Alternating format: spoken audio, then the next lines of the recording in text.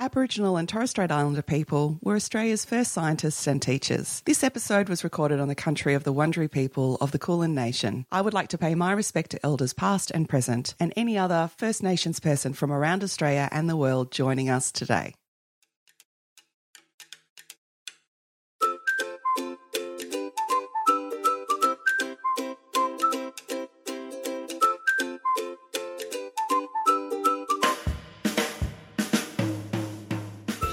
Welcome to Weekend Birder. I'm your host, Kirsty Costa. Today, we are going to zoom in on urban birds, the birds that live alongside us in our cities and towns. Jacinta Humphrey is here to share her smarts with us, and here is how she discovered her love of birdwatching.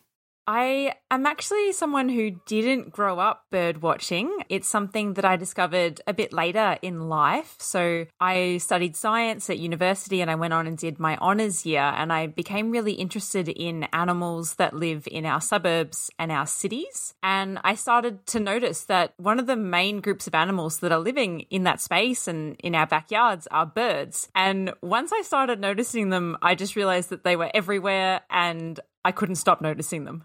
I probably wouldn't consider myself a bird watcher, actually. I guess I'm more someone who studies birds that live in suburbs and cities and notices birds. I'm interested in all kinds of animals that share our human-dominated spaces, not just birds. As Jacinta started to notice the wildlife sharing the urban spaces around her, she realised that she didn't need to go far in order to enjoy birdwatching. I find that you don't actually have to go out to a beautiful national park. You can actually birdwatch just in your own street, in your own backyard, if you're lucky enough to have one, even off your own balcony. And this is a really great way to start because it means that you can get familiar with identifying some of the more common species that you may encounter, both visually, so in terms of what they look like, but also based on their calls. And then when you do get a bit more confident, you can branch out and visit some of those really pretty, pristine national park areas further away from the city. So even in really heavily modified areas where you've got lots of houses and shops and roads, there's still a great diversity of bird species that are living there. So it might not look like fantastic habitat, but I guarantee you're still going to see a range of different birds. Jacinta said she is constantly delighted by what birds are living alongside us. I'm always really pleasantly surprised about what turns up. So even if the habitat doesn't look that great in a particular street or your local park, maybe there's lots of exotic trees there or just not a lot of shrubs, I'm always surprised at what is still persisting in those areas. So especially for some of the smaller species of birds like thornbills or spinebills, they can suddenly appear. And I find that there's also always something new throughout the year. So there's a few different species that you'll only see in the winter months or others that will turn up more in the breeding season in spring or early summer. For example, pied currawongs, gang cockatoos and eastern spinebills tend to be more common in the winter months here in Melbourne. They'll drop off once things start to warm up in spring or summer. Jacinta just mentioned eastern spinebills, and I wanted to linger here for a minute because they are one of my favourite birds. Actually, every bird's my favourite bird, but still, let's pause here for a moment and appreciate this little bird with its long, curved beak, white chest and throat, which has a little red-brown patch in the middle. It can be tricky to tell the male and female apart, so here's a tip. Look at the crown of its head. The female's crown is grey and the male's crown is jet black. Remember how Carol told us in episode 14 that there are approximately 83 species of honeyeaters living in Australia? The eastern spinebill is one of them, and you may see this bird from Cooktown in Queensland all the way down to the Flinders Ranges in South Australia. They love heath, forest, woodland, and might also be able to thrive in your backyard if the conditions are right. I love to watch eastern spinebills flying around my parents' garden in Melbourne, feeding on insects and the nectar of grevilleas and correas. They sometimes hover a bit like hummingbirds. So cute. They have a very distinct call that sounds a bit like this. Jacinta is doing her PhD in ecology at the Research Centre for Future Landscapes at La Trobe University. Her research focuses on the impacts of urban development on birds like the eastern spinebill that live in suburban Melbourne. One of the key things I found is that as soon as we have increased numbers of houses within a suburb, we're seeing quite a dramatic loss of bird species. And it tends to be particular species that we are losing from these areas. There are some birds that are very well adapted to living in our suburbs. They do really well dealing with all the disturbances that come with urban areas. And then there's others that just don't cope as well. They struggle to find food or nesting material. Maybe they're more vulnerable to predators. So these are the kinds of birds that tend to disappear. They're often species that we might find in forests or woodlands, and they're really having trouble hanging in there in our cities. And over time, what this tends to lead to is a bit of a shift in the community composition. So that means that we lose some of these smaller native birds and we start to see more and more introduced species. So birds that are originally from parts of Europe, or bigger and more aggressive native birds. So things like wattlebirds, rainbow lorikeets, or butcher birds tend to move in and take over. One of the reasons that I love birdwatching is because it really improves my mental health. When I hear amazing people like Jacinta talk about the human impact on birds, it can kind of chip away at the pure joy that I feel when I'm birdwatching. Yet it's something that I can't ignore, especially working like I do in education and conservation.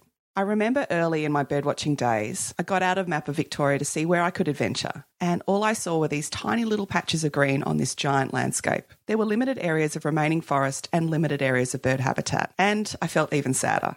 As nature lovers, we are all at risk of staying in that headspace, of grieving for birds and grieving for their homes. So here's a thought for you, which my friend Fran is regularly reminding me of. We could spend all our time focusing on deficit, on what is broken and what needs fixing. And it's really important that we do some of that, especially keeping ourselves and others accountable for the state of the environment. And there's also another space that I think we can be in. This is a headspace of thinking about abundance, of identifying what is working, of where there are healthy homes for birds, where the good news stories are, and ensuring we also learn from all of that. This is optimism, the belief that not all is lost and that we all have the capacity and the solutions needed to help birds and their habitats and all wildlife. Jacinta agrees, and she leans into this every day in her PhD research. The good news is I've been in touch with a number of different local councils throughout Melbourne, and there's a really big drive or a really big interest in trying to bring bird species back to our cities. So councils are really keen to revegetate areas and go out and plant lots of native shrubs and increase canopy tree cover. That's a big thing at the moment. And they're also really keen to reconnect existing patches of habitat. And this will hopefully lead to more connected bushland areas, which will have a really big impact for our smaller native birds. One of Jacinta's favourite places to visit, where birds are thriving in an urban area, is Banyule Flats on Wurundjeri country. So I really like to go birdwatching in Banyule Flats. It's an area of parkland that's actually in Heidelberg, in northeastern suburbs of Melbourne. And it's a really heavily developed area. It's totally surrounded by suburbia. But you get in there and you would never know that you were 100 metres from someone's front door. It's just a totally different landscape. It's little patches of remnant grassy woodland. So you've got big old river red gums, which are just beautiful, full of tree hollows for birds and other species like possums. And then there's also really big areas of wetlands in there as well. So there's lots of different birds that are visiting because there's such a great diversity of habitats available for them. So as you walk around, you can tick off a huge number of birds in only a couple of hours, which is really exciting, especially when you are in the suburbs so close to the CBD. I've seen a huge diversity of parrots in that area. Of course, rainbow lorikeets, but there's also musk lorikeets, little lorikeets. We've got eastern rosellas frequently there, as well as sulphur-crested cockatoos, galahs, corellas, all kinds of parrots. And then also heaps of the little guys as well. So you often see superb fairy wrens, brown thornbills, lots of exciting little birds jumping about, which is always nice. And then heaps of water birds as well. And I will admit water birds are not my specialty. It's something that I need to practice more. But there's a whole range of different ducks, there's cormorants, and lots of different exciting things to learn and observe.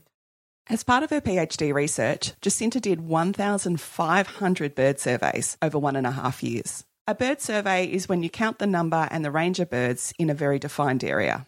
Some days were beautiful and I saw amazing birds and it was, a lovely sunny day. Other days, less so. It is Melbourne, of course. And there were a lot of very early mornings, which is, I think, the worst thing about bird watching, that you often have to get up at or before dawn. It's a real challenge. And it has been a very long process. A PhD typically lasts around 4 years in the field of ecology, so it's a big time investment, but I'm slowly getting there. It's really rewarding actually to be at the end stage of that now, to kind of see all of my results coming together and to see that I'm getting support and interest from people like local councils who I guess are the end users for this type of information. I'm really keen to see my work actually taken up and read and considered and put into practice. I don't just want to see it sit on a shelf somewhere or locked away in some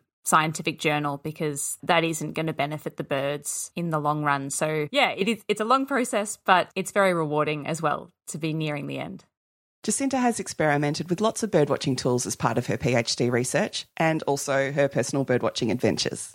There's so many different tools out there, whether you want hard copy books or an app on your phone. I tend to find apps are easier because they are not as heavy to carry in the field. So the one that I found the most useful is the one used for the Aussie backyard bird count. It's simply just called Bird Count. Obviously, during the actual bird count, it has lots of different functionality about recording birds and submitting your data to BirdLife Australia. But outside of that time, you can actually still use the app, and it's really helpful because when you open it, it will ask you for particular information to help you identify whatever bird that you have seen. So you can select the rough size of the bird, what kind of body shape it had. So it'll have different options. Maybe it looked a bit more like a duck. Maybe it was more like a parrot. And then any colours that you observed on the bird's plumage as well. And it will kind of put all that information in and spit out some options. And you can kind of scroll through them and say, oh, yep, I think it's that one.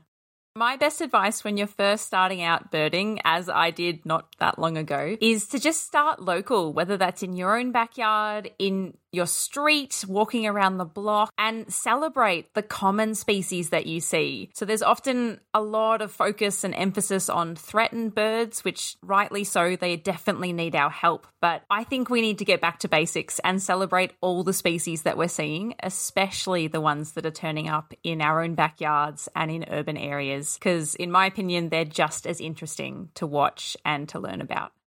In upcoming episodes of Weekend Birder, we're going to meet some people like Jacinta who have fallen in love with local urban environments and the birds that live there. Many thanks to Jacinta for her commitment to the conservation and celebration of urban birds. Check out the episode notes or weekendbirder.com to read more about Jacinta's research and connect with her on social media. And thanks so much for everyone who's been leaving their review on iTunes so that other people can find this little podcast too.